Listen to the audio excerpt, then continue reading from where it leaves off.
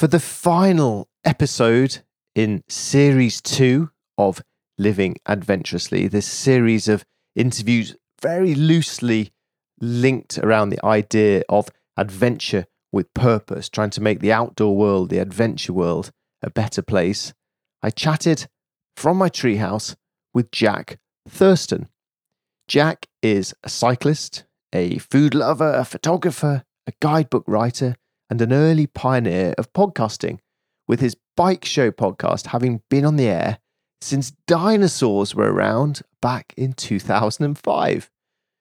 I really wanted to talk to Jack about having adventures close to home rather than flying off to faraway lands, and to get his perspective on what the world of adventure looks like in the 21st century.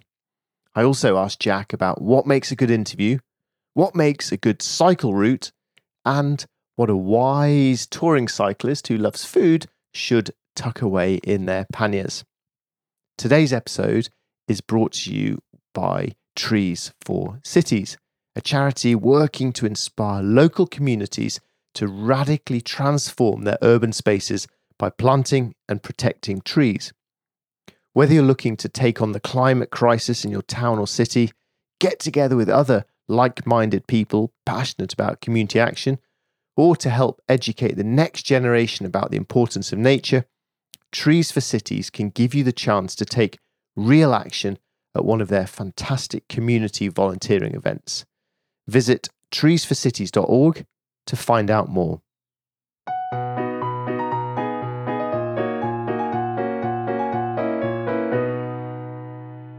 Hello, Jack. I feel like this is a poacher turned gamekeeper now, because we first met when you were interviewing me long ago. Actually, 12 years and 1 day ago, you interviewed me, and now I'm interviewing you. So when I got in touch with you to say, could I do a Zoom lockdown podcast chat with you, you said, we can do better than that because we're both audio professionals. I think you kind of were. Why don't we record somewhere much more interesting? So I have ventured forth from my shed. I am now currently sitting 5 meters off the ground in a tree house in a windy sycamore tree. I call it a tree house. It's just actually a platform, but I'm up in the windy tree house. Where are you today, Jack? So I am on the edge of Abergavenny in southeast Wales, where I live. Our house is the last house in the town before you reach the Brecon Beacons National Park and the kind of countryside. And at the back of the garden, there is a tunnel which goes under the lane and emerges into a patch of kind of rough land that we call the secret garden, that's kind of got apple trees in it, a little stream running through it, silver birch tree that I'm sitting under, a couple of big ash trees, and there's a stream that runs down off the Sugarloaf Mountain, which is Abergavenny's a big mountain, down one side of the piece of land, and you might be able to pick up some of that on the recording. I don't know. I can hear a little bit of it. It's very close. It's a very misty, thundery, warm. Oh, I've just seen a dragonfly zipping about in the air there. That fits right. That fits right in. I can see in the distance the Blorange Mountain, but the top of it is sort of covered, obscured by mist. So that's how low the cloud is, or low cloud, I should say, rather than mist. So, I'm not up a mountain, partly because I was expecting it potentially to open up with thunder and downpour, and I thought I might have to take a run for it. But I'm out in our secret garden underneath the apple trees.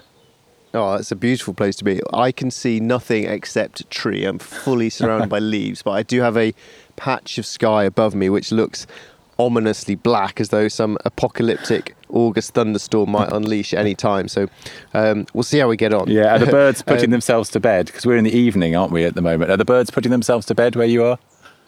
Yes, they are, yeah. In the evening, starting to draw in a bit, late summer. So, yeah, there's birds and pigeons tweeting away. So, yeah, so you chose a good idea, much better than sitting in my sweaty shed. Right, Jack, the Bike Show it's a cycling podcast that began life probably even before the word podcast began, back in 2004. You've had 4 million downloads. It's been going for a long, long time. So I thought my first question should be to ask you, as a true veteran, what advice can you give me to make my fledgling podcast better?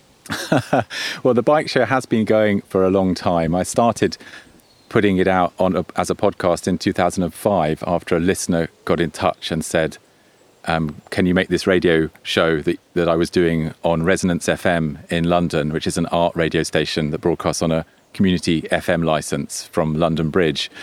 Could you make it available on the internet so that anyone around the world could listen to it whenever they want? And there's this technology called podcasting, which would let you do that. And so I kind of read up on it and thought, oh, that looks sensible. And then actually the radio show kind of morphed into a podcast. The podcast listenership became much bigger and much more enthusiastic in a way than whoever was listening on FM.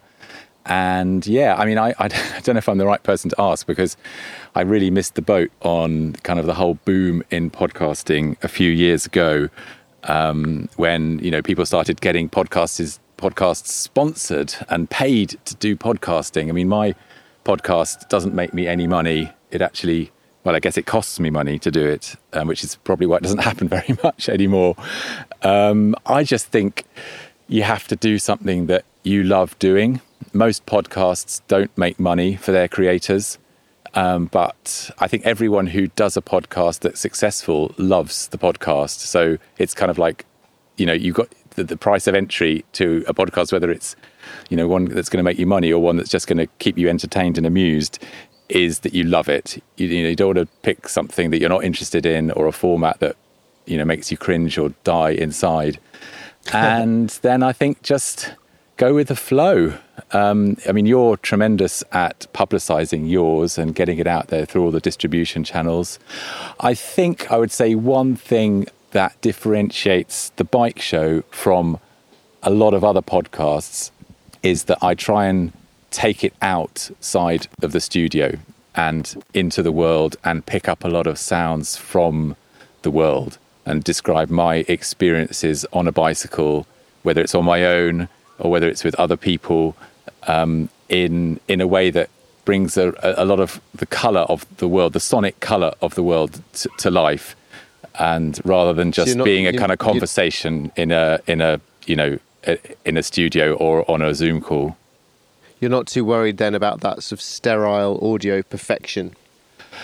I think it's a different kind of audio perfection. Yeah, I mean, obviously, if you're doing bits of voiceover, you want to have that as dry and as free of anything else than your voice as you possibly can. And there are lots of ways of doing that, mainly throwing a duvet over your head and the microphone. Oh, and sweating away. Yes. Yeah, sweating away as you fluff your lines for the 15th time.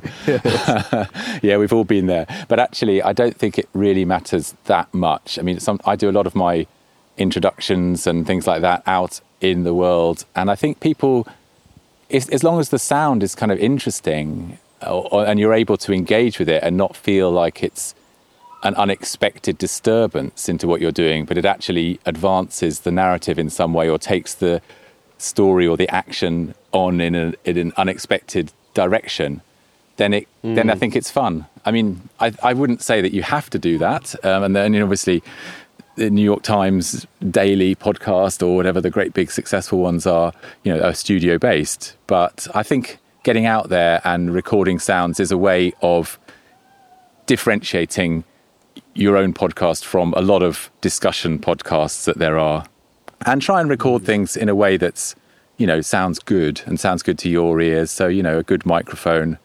And I don't know. I think there's lots of, one of the beautiful things about podcasting is that every podcast can have a different format. It doesn't have to meet a standard or a house sound of a radio station or whatever. And I think if that format is consistent with who you are and is a true expression of your point of view, and amplifies it, then that's the way to go. Yeah, it is pleasingly anything goes if you can find a niche for that, isn't it? So what have you learned about asking better questions as over your years of asking people questions? I think asking open questions is really important. So asking people how they feel about something or how they felt about something. If you're getting someone to tell a story about something that's happened to them, which is often what you're doing, getting into not just the facts.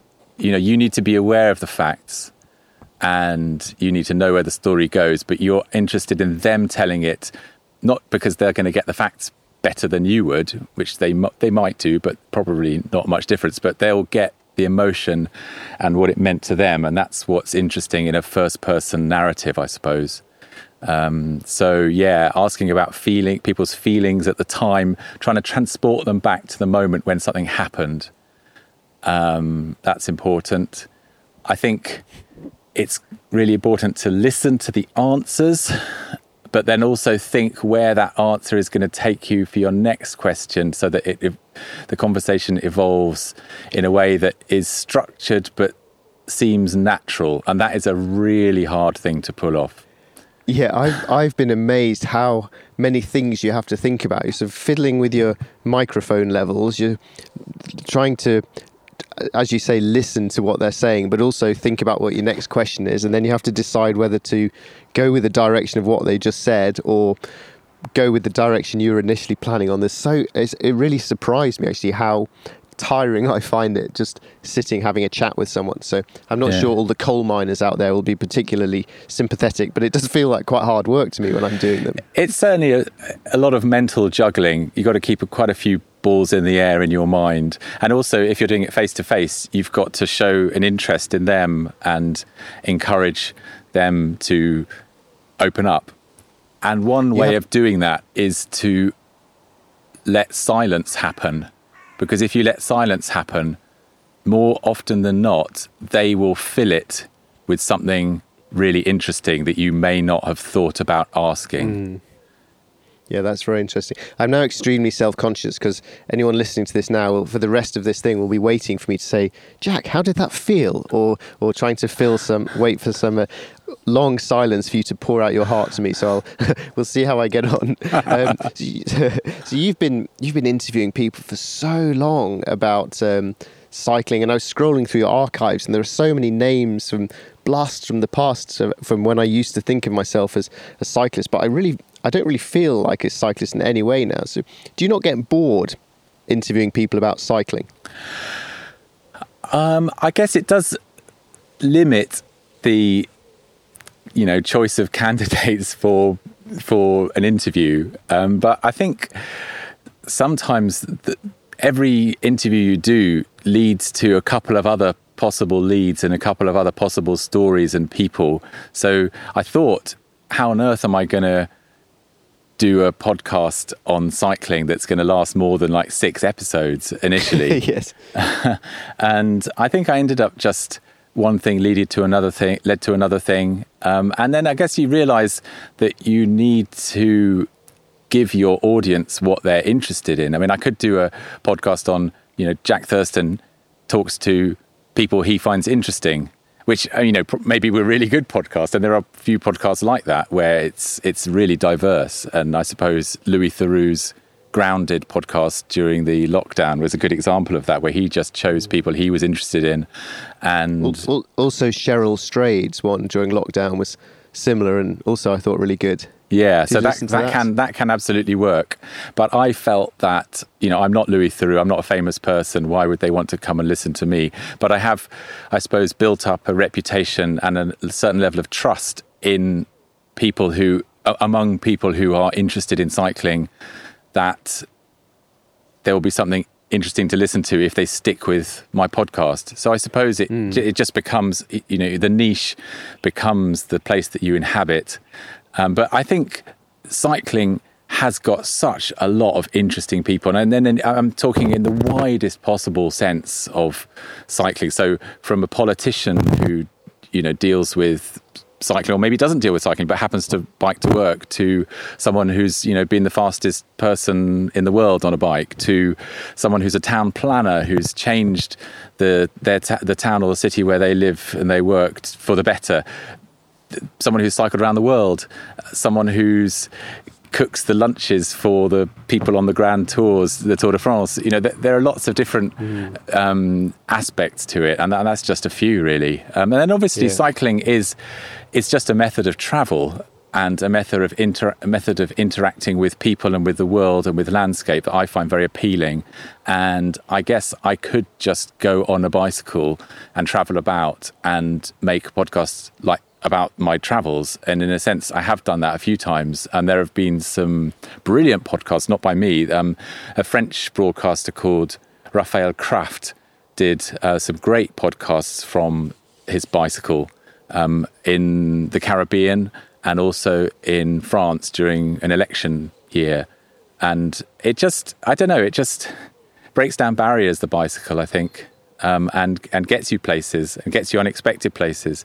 You're not cut off from the world. So in that sense, it is a good format for having experiences. And if you're able to capture those experiences in some way in audio, then you're not really making a cycling specific podcast. You're just making a podcast about the human condition and the world that happens to be from the seat of a bicycle. Which I think which is much more how I feel you relate to the bicycle. The bicycle was the right tool for the job that you were doing, which was to travel around the world at a pace that would enable you to take it all in, and for a price that you were able to afford. Yes, yeah, exactly. It's just a immersive way of traveling. It's fast but not too fast, slow but not too slow, painful but not too painful. It's the perfect way of traveling. What sort of cyclist are you on the scale from, say, Bradley Wiggins to granny riding to the shops? Do you put yourself into any category of cyclist? I would say that I'm a touring cyclist and a utility cyclist. So I get around town where I live on a bike. I take my kids, who are 5 and 7, to school on the bike. I do the shopping on the bike, and I go for rides in the countryside for a couple of hours up to a couple of weeks on a bike. And I write books about cycle touring, I suppose you could call it. And so I would consider myself I have raced a bicycle. I have raced in triathlons, and I have raced in hill climbs, and I've done a few time trials, but not with any great success or preparation. I read on a blog somewhere of yours that you talked about organised cycling, like sportives, races, Audax events, where there's always a reason not to stop, about cycling keeping going. And you say, I'm more interested in the reasons to stop. So, and I think that's reflected in your book. It seems to be more about the opportunities to stop than the opportunities to pedal lots of miles. Yeah, I think that's a good observation of my attitude. I think it's a form of travel. It's a form of travel that suits my disposition. It's easier than walking. You can travel further for less effort than you can when you're walking. And you can stop and take a photograph without having to worry about where to park a car. You can smell everything as you go past. You can wild camp really easily. You can get out of trouble really easily. So, I think it's the perfect vehicle for travelling at the speed of the land and at the speed of my mind. Because I do think that walking is probably a bit... I know you've done a lot of walking, Al, so you can speak up for walking, but I find that walking maybe a little bit too slow and a little bit too much like hard work. I mean, I have done some walks. I totally agree. But, the horizon is a very long way away on your feet. Yeah. I mean, it is incredible to look as far as you can see on a bicycle and say, I'll probably be there by lunchtime. Whereas on a walk, and I did a walk in the Himalayas, where I walked from like near sea level or in the plains of kind of Nepal up to Makalu base camp, which took a couple of weeks. And, that was an amazing thing to do. And you couldn't have really done that on a bike, but it was a lot of effort, just walking all day. Whereas I don't find cycling all day to be as much effort, especially carrying stuff. Like it really wears your shoulders down carrying a big pack, doesn't it? Yeah, it certainly does. Yeah. So here's a question which is guaranteed to get people angry on either side of the fence. So I'm going to give you a limit of 20 seconds to answer it, and then we'll change subjects. Why don't you wear a helmet when you're cycling? I sometimes wear a helmet when I'm cycling. I always wear a helmet when But you don't in your books? I don't in my books because I'm doing a kind of very relaxed form of cycling where I don't feel like there's any risk of anything happening to me that a helmet would, save me in any way. If I'm on a mountain bike and I might fall off, then I do wear a helmet. If I'm riding with my road club and I'm riding in a small pack and we're going at the local cycling club going fast, then I do wear a helmet. But generally I don't. There are people in my books who have helmets and there are people in the books who don't have helmets. So I think that reflects the state of affairs in cycling in this country, to be honest. It's a matter of personal choice. Yeah. Okay. Yeah. I agree. I limited this question because whenever I do anything on the internet that doesn't have me in a helmet, people get very angry. But we'll move on to a much more interesting topic, which is you put this little picture on Instagram recently of I'd never heard of it, a Pot Belge, beloved of racing cyclists, which is your cycle touring magic potion. This is a little jar, and I'll read you a recipe.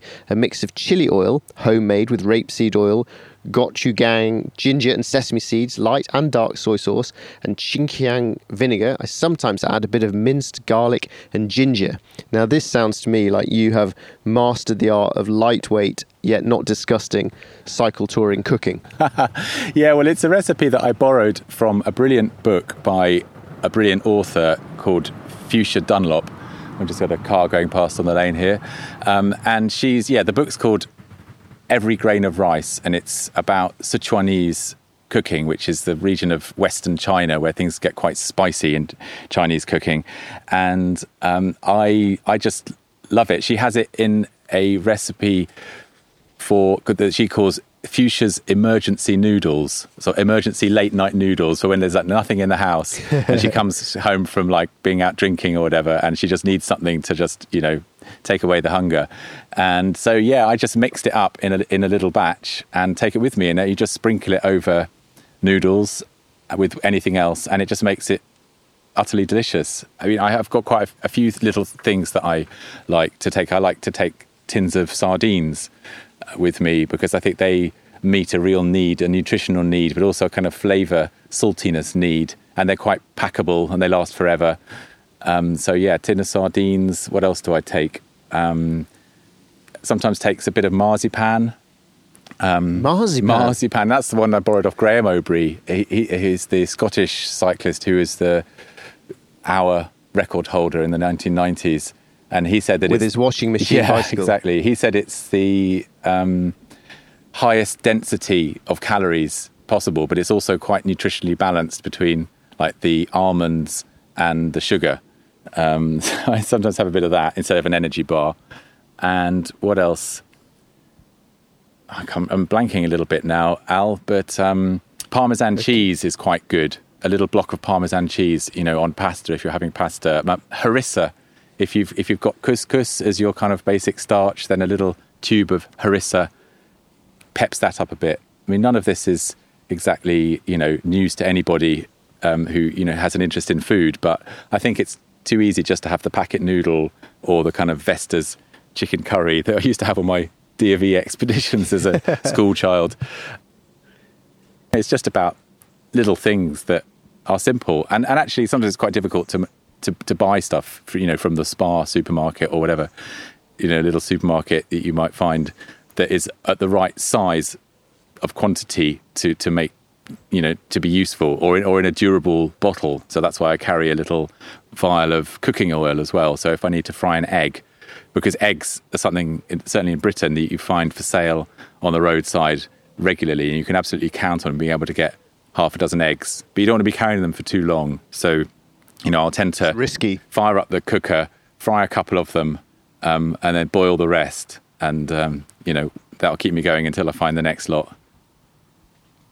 So the original premise I thought of when I asked you to come on this was, I'm trying to interview people through this series who are doing adventure with some sort of purpose. And what interested me about you and your books was exploring cycling, adventuring, but close to home, and therefore something that's really important in our era of climate catastrophe. But I think now you're starting to talk about parmesan and cookery tips. I'm very tempted to veer off all of my worthy questions about the planet and just ask you to tell me about cycle cooking things. Well, I think you've pretty much exhausted my repertoire there, Al. So okay, let's get on to climate change.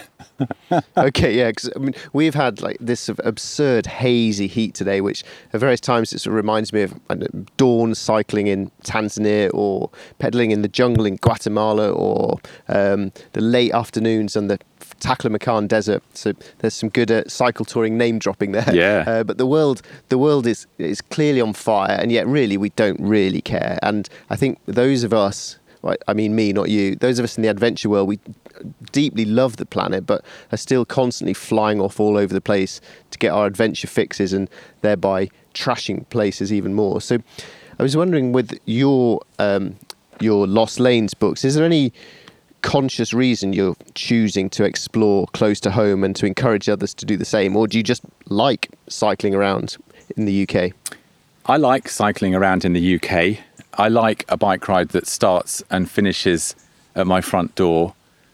I just find that's the easiest way to do it, if possible. Whether and that could be in any direction from where I live or where I happen to live, or hop on a train for some of it.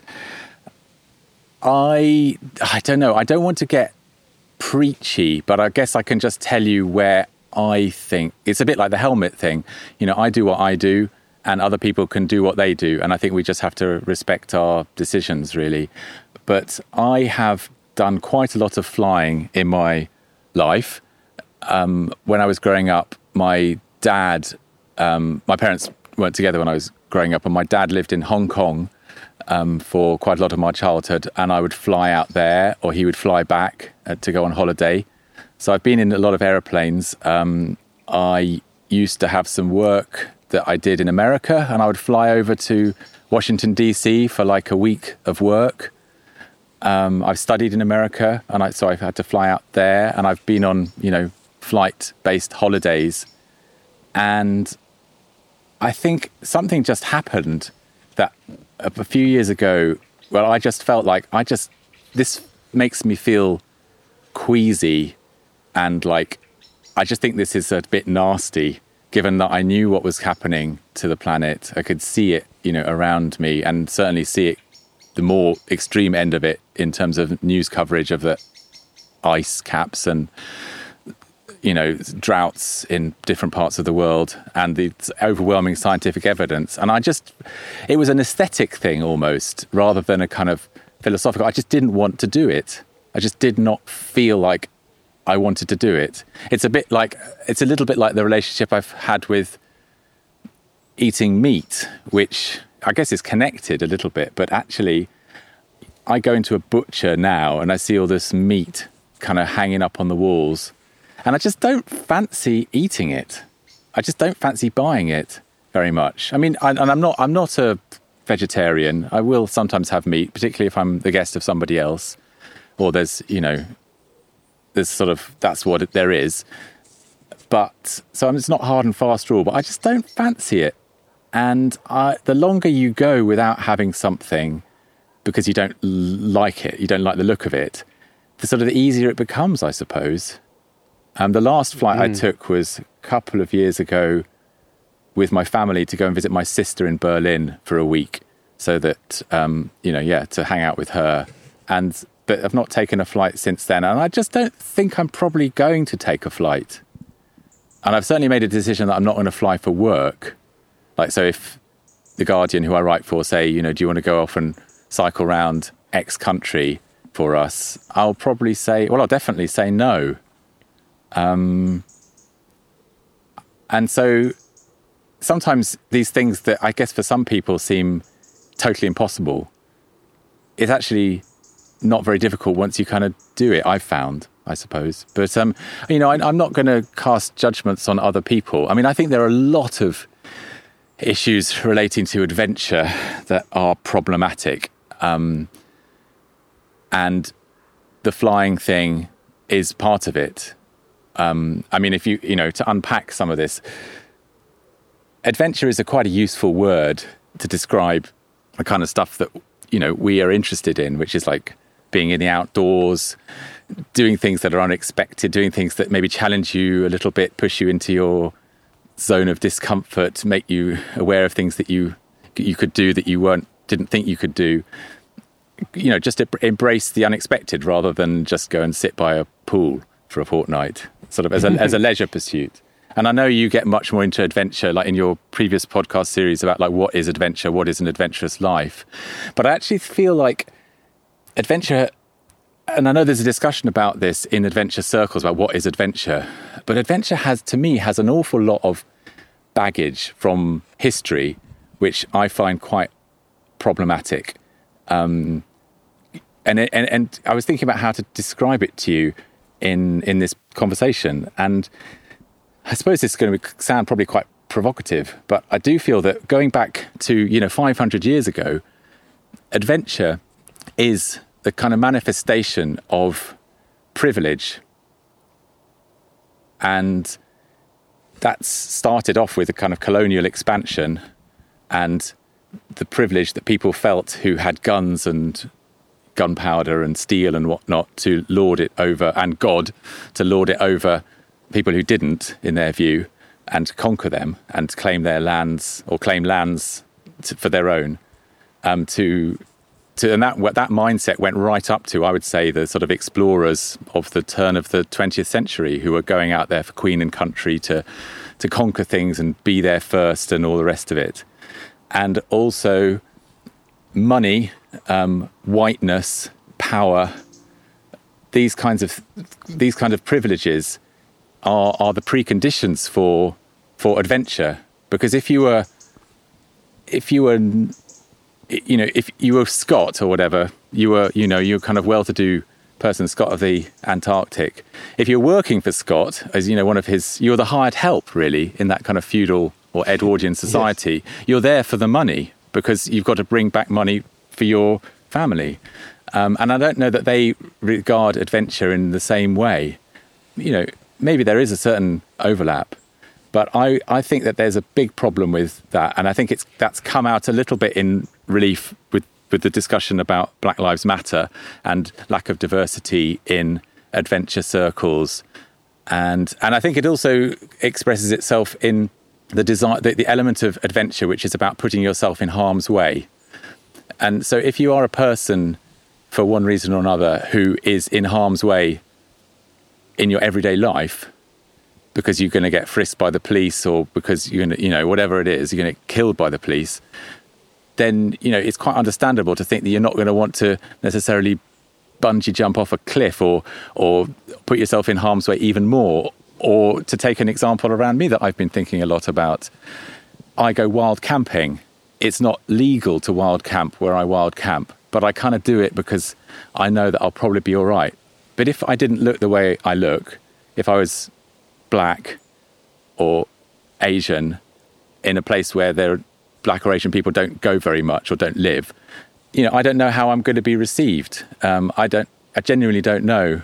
And what the police are going to think of me if the police get called by somebody, there's a black person on the hill sleeping, whatever. There's all these little things that contribute to what we consider to be adventure, and the history of adventure are quite problematic in my view. That's an enormous monologue I've just landed you with, Al, but there you go. It was a broad-reaching but very good monologue. Thank you. And actually, much of what you said there, with reference to the word adventurer for you, I have a similar sort of slight queasiness in my mind to never call myself an explorer. I know this is just semantics, but yeah, for the similar sort of issues. And I'm very aware of the privilege / absurdity of voluntarily or deliberately making my life more basic, more hard, more of a struggle, just because my real normal life is so easy. That's often the reason you go off on, or I go off on some big adventures. So yeah, there's a lot of issues rolling around, which so that was a very, very good monologue, but I'm going to pick up on one part of it, go back to the flying part. Actually, I should say, Jack, that quite a few the people I've been I was supposed to interview you yesterday, but I was late, which is one of the cardinal sins of life, and we had to reschedule because I was talking to Rianne, the founder of Black Girls Hike, and it was so interesting talking about her experience of walking around the hills of the UK compared to mine, and all the aspects of that had never even crossed my cheerful little mind before. But back to flying. What is great about things like your books, The Lost Lanes, is that if you reading these books and tackling, I was about to say adventures, I won't, tackling journeys or bike rides from Lost Lanes, to me, doesn't in any way anymore to me feel like I'm missing out. I do not feel that I'm missing out on experiences by not flying. And I think that's a increasingly positive aspect of people trying to travel without flying, is the realization that, wow, there's wonder and beauty and all the quirky eccentricity I could ever dream of right on my doorstep. So I think this is a good time then for you to tell us a bit about Lost Lanes. Give me your elevator pitch of what it is, and also, of course, your sales pitch to flog us all books from the Lost Lanes series. Yeah, well, guidebooks about cycling and where to go and routes to do have been around since the birth of cycling. I mean, I've got some books that are from the 1890s and the 1880s, 38 bike rides around London from 1897 or whatever. So there's nothing new about it. But what I wanted to do with Lost Lanes was to make it a bit more seductive and a bit less practical. I mean, I should say that again. I wanted to make it really seductive and really informative and really inspirational and tempting, make people really feel like they wanted to do it. And so I was trying to appeal to an audience of people who, with the first one, who probably have a bike to cycle to work in London, say, so they do their kind of 25-minute commute each way on a bike, but they'd never thought of throwing their bike on a train at the weekends and then doing 40 or 50 miles around the Kent countryside. And that was the brief, in a way, was to make this idea of going out for a ride in the countryside around London really appealing. So that meant taking nice photographs, really capturing the essence of cycling and relaxed cycling, as opposed to sweaty, hard work cycling, the kind of cycling where you're cycling off to eat oysters by the sea rather than to get a Strava King of the Mountain or whatever, some sort of victory in terms of athletic performance. So yeah, it was a lot about photography and evocative writing to try and really put people in the mind of thinking, I want to do this. And I guess it drew a little bit on my own experience of trying to get my friends to come on bike rides with me, because I lived in a house share in London in the 1990s and 2000s with some friends who we had a circle of friends, and I was probably the most into cycling of all of us. And some friends were not really into cycling at all, but they had bikes just to get around London. So I would have to convince them of why they should come out with us for a ride. And so I had to kind of come up with little stories about the bike ride we were doing, or points of interest, or the fact that, the apple blossom is out and we're going to go through all these orchards, or we're going to see 6 different kinds of windmill, or we're going to, as I say, go and have oysters on the beach, or we're going to take a ferry across a river, or we're going to have a place where we can go for a swim or a wild camp or whatever. So it was really about coming up with a recipe of rides that would be just make people think, oh, that sounds really fun, I really want to do that.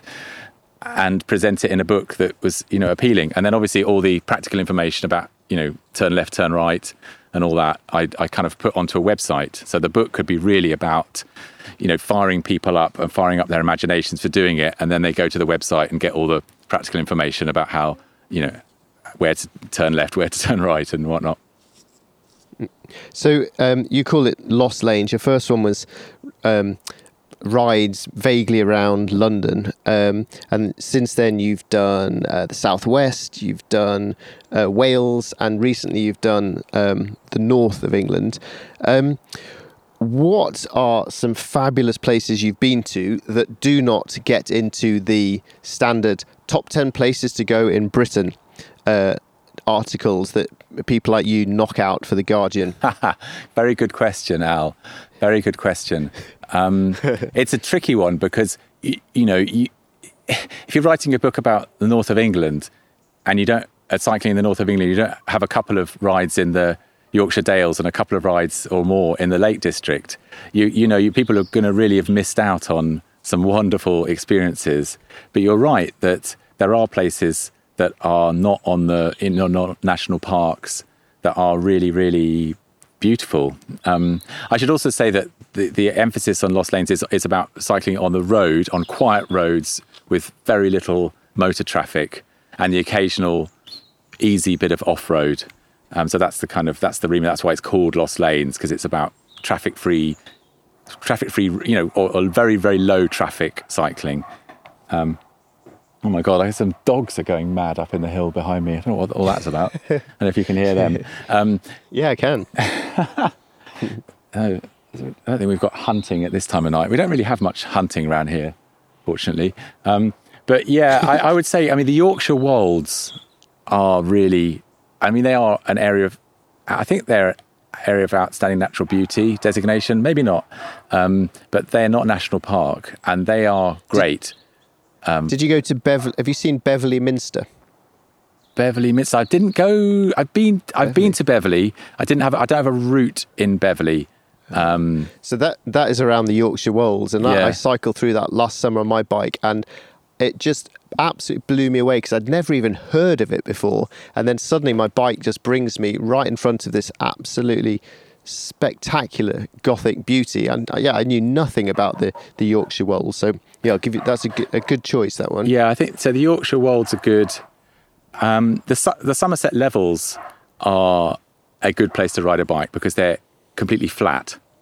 And obviously you might get a terrible headwind if the wind's blowing strong westerly or something like that. But they are easy cycling on, and there's some quiet lanes, and there's also some interesting stuff around. You've got Cheddar Gorge, you've got Glastonbury Tor, you've got kind of hills in all directions, and the sea at the north, and that's maybe a little bit overlooked, I suppose.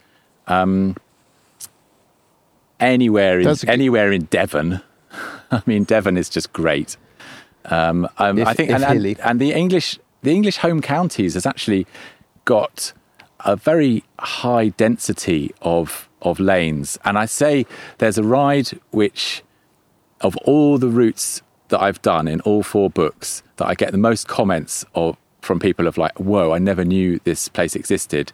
And this is the Darrant, which you probably know is quite near you, the Darrant Valley in Kent, in North Kent, that goes south from, well, it basically goes, I think it's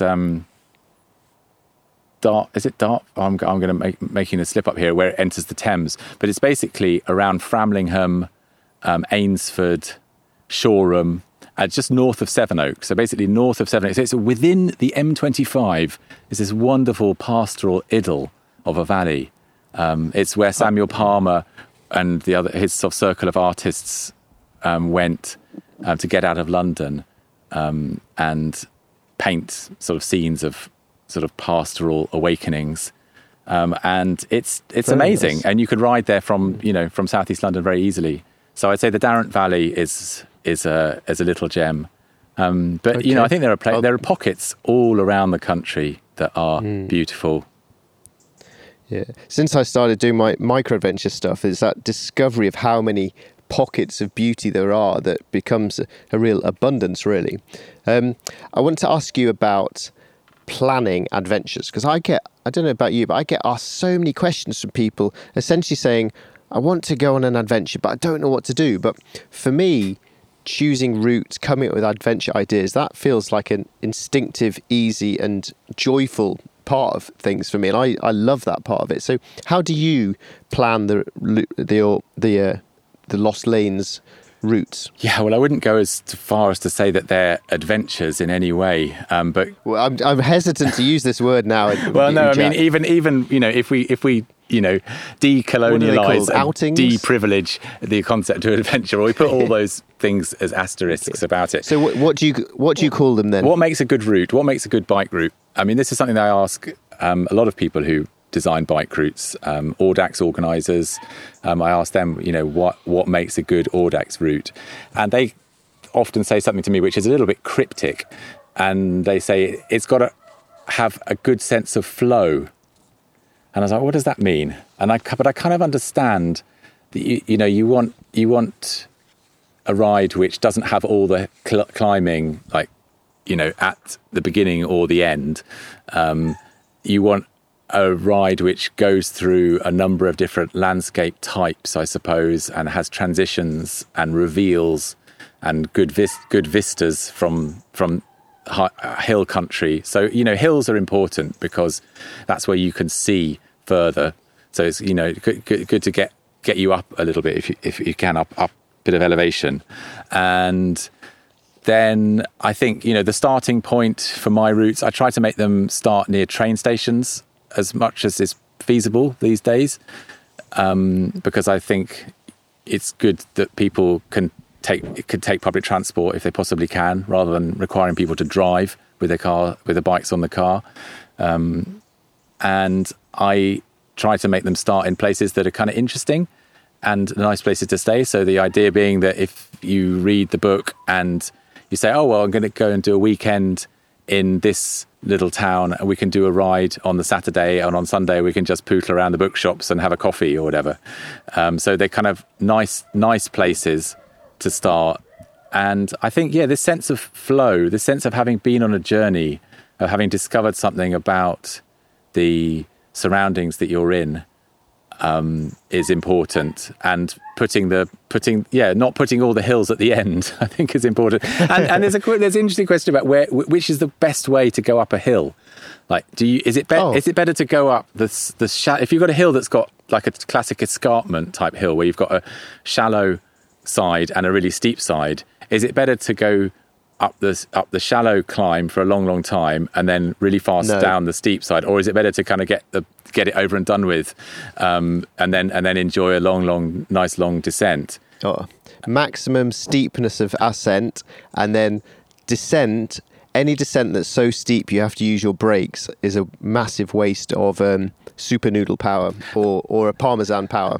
That's my theory. Yeah, that is the correct answer, and it's borne out by both physics and psychology. Because even if you have to get off and walk, it's not going to take you very long to get to the top of a very steep hill. Yes, so, and you will enjoy that descent. I mean, and that's, so when I had the Yorkshire Dales in your part of the world, or your origins, going up Park Rash is a stiff climb, but then the reward is just a wonderful descent down into Kettlewell, and then likewise you send them up. I'm Fleet Moss down into Kettlewell, and then Park Rash down through Coverdale into Wensleydale. So I mean, you do the hard work or the walk or the hard walk, and then you just enjoy the payoff on a long descent. So I guess getting the hills in the right direction is important as well. And then good pubs, good tea rooms, interesting ancient things along the way. I love a stone circle or a hill fort or a ruin.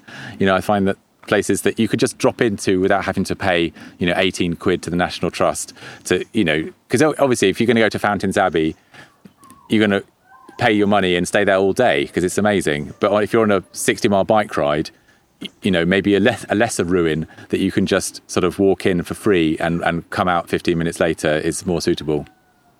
Oh, God, that answer then just opened up about 2 hours worth of stuff that I would like to chat to you in the pub about. I've just bought a book. It's about 500 pages of. It's something like I only got it yesterday. I've forgotten already. The British Guide to Pilgrim Places. Essentially, it's 500 pages of pilgrimage stuff from thousands of years of history. And I'm not at all religious, but I love just having any ancient thing to poke my nose into for 5 minutes while I eat a banana and then pedal on somewhere else. Yeah. So, I mean, if you're doing a longer journey, then coming up with some sort of framework for that journey or some sort of quest is interesting. I mean, I often think back to T.E. Lawrence, who, I guess you could put him down in the adventure category. Before he took up motorcycling, which is what eventually killed him, he used to ride a bike, and he did a couple of really great tours around France when he was a student, looking at Crusader castles and doing sketches of them. And so, he said, I want to go to all these Crusader castles. I want to learn about the fortifications, because he was really into that. And so I think, coming up with a framework of something you're really interested in, a little quest, or even you just create one. If you're not, if you're not really into Crusader castles like T.E. Lawrence was, but maybe you're going to. I mean, there's a wonderful book out now by Felicity Cloak, the Guardian food writer, called One More Croissant for the Road. And that's her touring around France on a bicycle, in search of the perfect croissant, that kind of thing.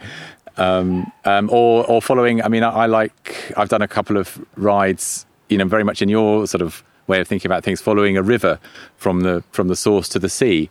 And then the river becomes a kind of additional character in your journey who you can kind of relate to as you see it grow from little trickling stream into broad meandering river, and then finally into the estuary, or an old pilgrimage route, or an old drove road, or follow the drove roads from Wales to Smithfield Market, or some ancient way.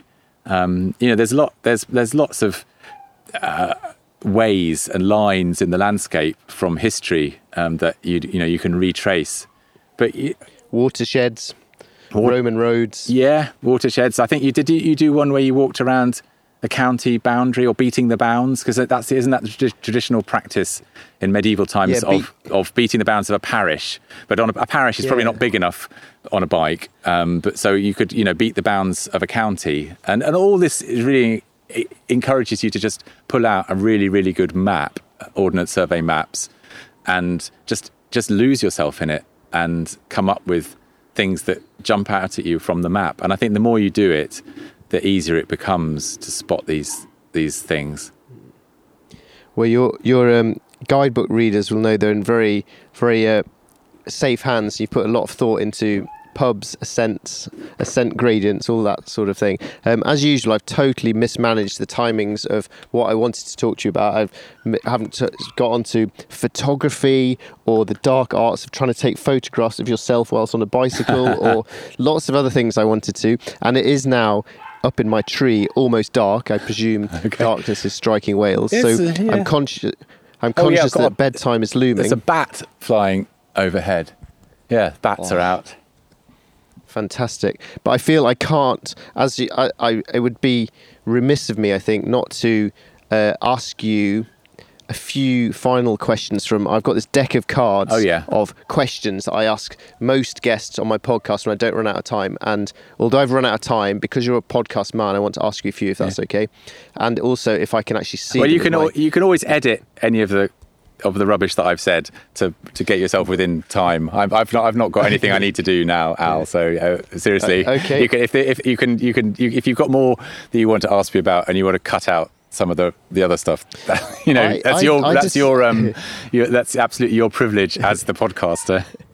I decided right at the start of my podcasting that I was going to not edit anything, and that was purely out of lazy pragmatism. Oh, you should edit. Well, I mean, edit in terms of audio quality, but I decided at the start I was not going to go chopping people's answers up and chopping out boring bits. I think you should chop out the boring bits. Please chop out my boring bits. I implore you. I haven't got time to chop out all your boring bits, Jack, I'm afraid. There'd be nothing left.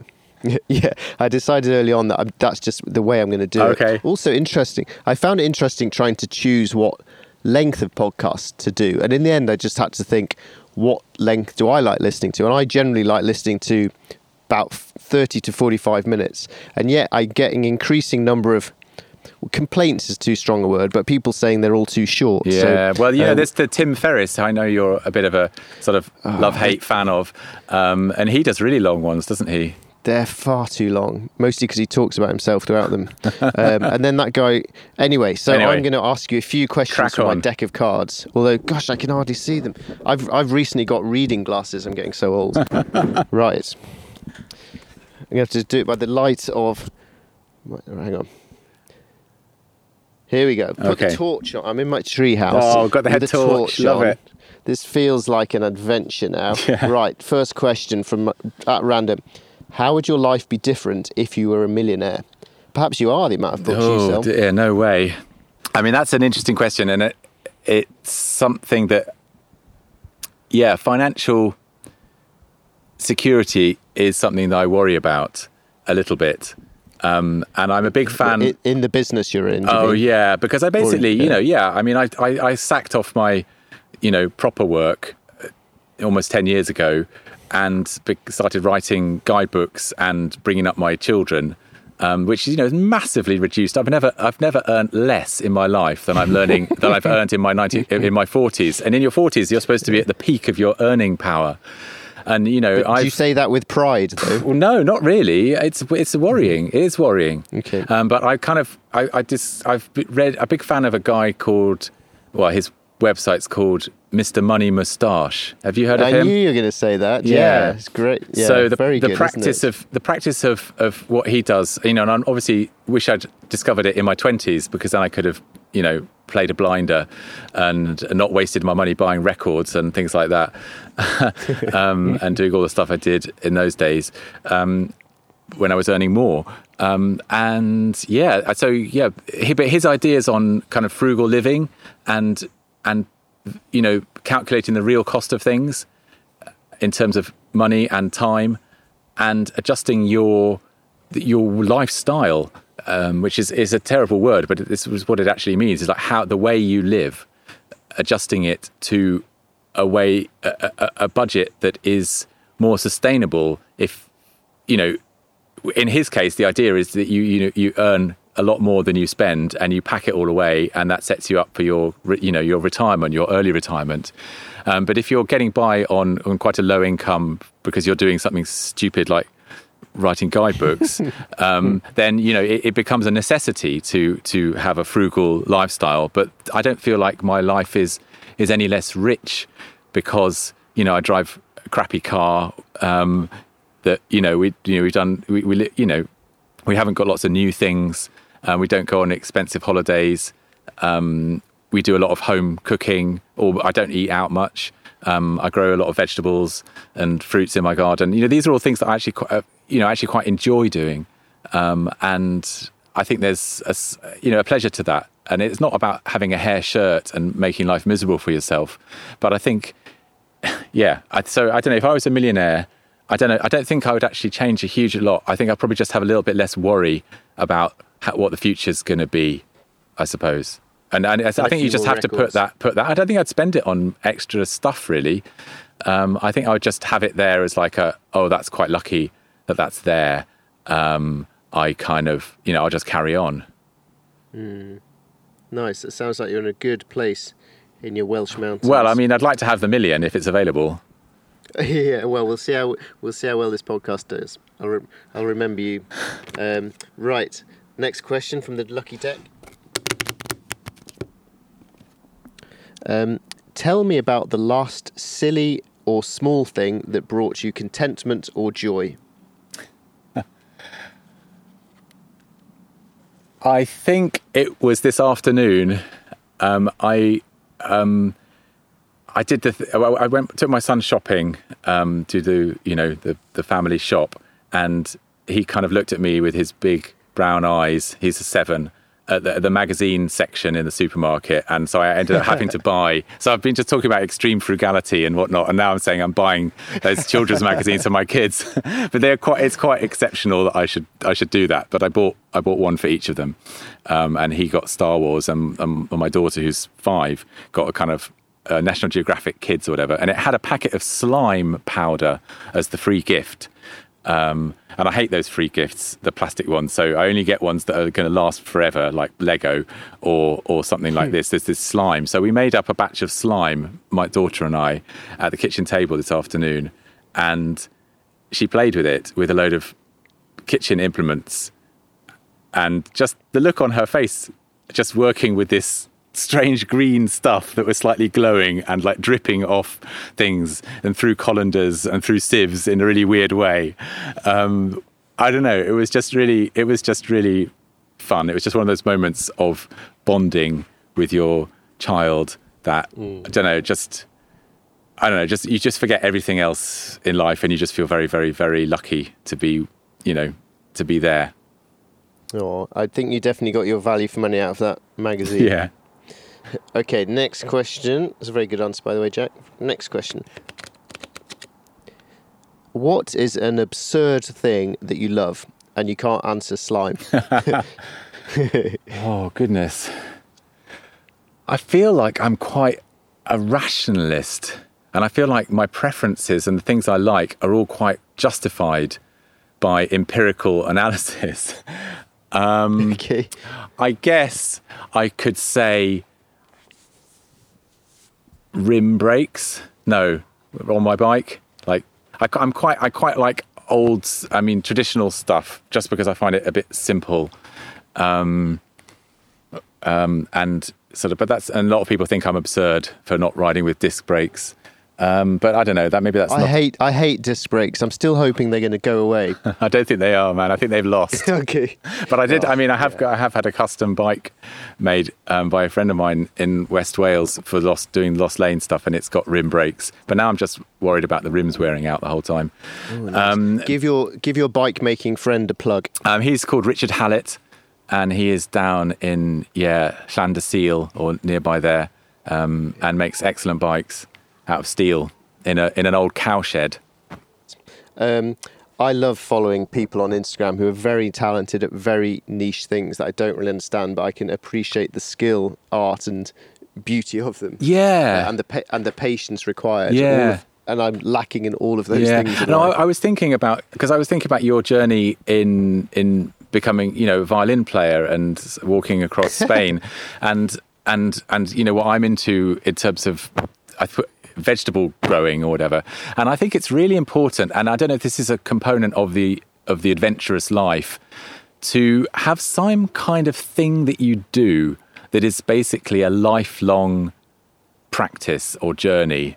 So that could be learning a musical instrument and then playing a musical instrument and developing your talent and your enjoyment. It could be learning a language and continuing to practice that language, or learning how to make things out of wood. But something that there isn't a life hack or a quick fix or something that, is a very transitory instant thing that is the stuff of the digital world in some ways. So having something, and there are lots of different things that could be that you will, in your lifetime, you will never perfect it. You'll never say, okay, I've done violin playing. I mean, you might say I've done violin playing because I've had enough of it. But if you enjoy it, you could always be a better, more accomplished violin player, or speaker of a language that isn't your mother tongue, or bread baker, or something like that is a long-term commitment that becomes part of your life and part of your existence. I think it's quite humbling, and I think it's quite important to have those things in life. I don't know what you think about that. Well, it's interesting, isn't it? Because they are all things that I very much love, and yet there's the downside of turning your hobby into a job. I mean, when you're out doing your Lost Lanes, does that feel like your hobby, bike riding and looking at geeky stuff, or does it sometimes feel a burden of work? No, it still feels a joy, and I feel so happy when I'm on the road, and it's been so desperately painful being in lockdown. Obviously, totally easy being in lockdown in Abergavenny on the edge of the Black Mountains, with the kids, whatever, being wonderful and lovely most of the time. But this spring and summer has just been one of the best in memory in terms of weather. And I could have done so much of research for the next book already if I'd have been able to. And I really, and all those places that I'd have discovered and new roads that I'd have ridden, it would have been wonderful. So yeah, it's still pure pleasure. It's the writing it up bit that fills me with a bit of dread. There's always an awful thing when you open that new document and it's like, this is where a book has got to be eventually, and you've got like 3 months to do it. That's horrible. That just makes you feel sick. Yes, yeah, I know that feeling well. Well, this I never wanted to do a remote podcast series. I absolutely adored my cycling around Yorkshire, chatting to people, and my plan for this summer had been to cycle around Wales, chatting to people, but that didn't come to pass, and so I spent the lockdown time doing these series 2 of my podcast via Zoom, or finally up a treehouse, thanks to you. And actually, you are the very final interview of series 2. So you are the very end of the second series. So all 5 of my listeners will probably have stopped listening by this point. But I think it's quite an honour, or not an honour. It's nice for me to have you as the final guest of the series. But interesting also because you were the first ever podcast I went on was interviewed by you. So the last question I'm going to ask you from my deck of cards is, because you are a man who has a lot of good answers for this, is what book should I read to make me more wild, bold and curious? Oh my God, you've really thrown me a googly there. Well, and give you a little pause of thinking time. One of the many things that I wanted to talk to you about, which I didn't get around to doing, was you talking. I read some of the sort of guidebooks that you use for researching lost lanes. I saw a picture online of all your very niche, old school kind of guidebooks and quirky things, and I find that's something that's very shines through in your Lost Lanes books, is the fact that you've read widely around it, and it's not just how to get from A to B and a good pub. I mean, there's an awful lot of info. That's enough. Books are great. There's an awful lot of information that isn't on the internet. I mean, Maria Popova, who does the Brain Pickings website, is a big advocate of that point of view, and I totally agree with her. And I guess I'm gonna pick a book called English Country Lanes.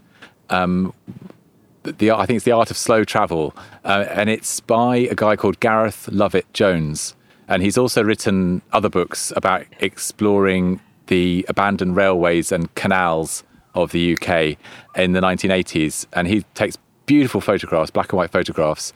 And it's really weird. When I discovered this book, because a Lost Lanes reader mentioned it to me last year, in fact, and I discovered it, and it was like kind of discovering this book that like, I think on the one hand, it's like the gospel that I adhere to. So it's like suddenly discovering, Moses' tablets of stones. I'm probably mixing my biblical metaphors here, but having already kind of become a worshipper, so it's like a revelatory thing. And I feel like if I had discovered this book before I'd written my own book, I may have been so discouraged by its brilliance that I wouldn't have actually written my own book. So I'm actually glad I came to it late, and it presents a really interesting anti-guidebook, but it's a way of reading and interpreting and decoding the countryside on a bicycle and thinking about yourself in the landscape and what to see.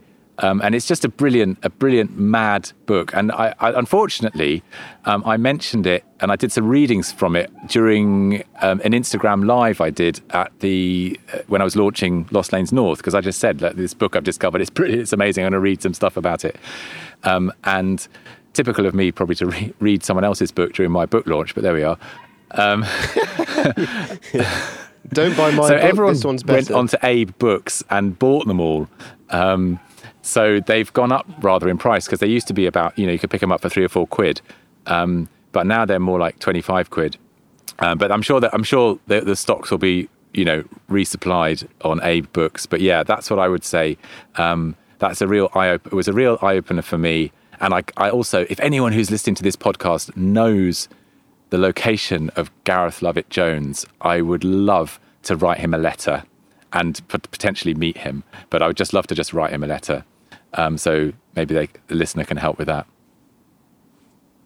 Oh, brilliant. Thank you, Jack. Well, I think that is just the perfectly niche, wise eccentricity that I aspire to on this podcast and in life in general. So I think that's a perfect point for us to end on. Thank you so much, Jack, for keeping me company on this sunny dusk evening up in my treehouse from your what's the place we call it the secret garden. It's just a bit of overgrown land with a few apple trees and a river. But yeah. Oh, well, on a summer's evening at dusk, that could be a very good secret garden. So thanks so much, Jack, for sharing all your thoughts and encouraging us to get out and explore locally. Thanks very much, Jack. It's been a pleasure, Al. Thank you.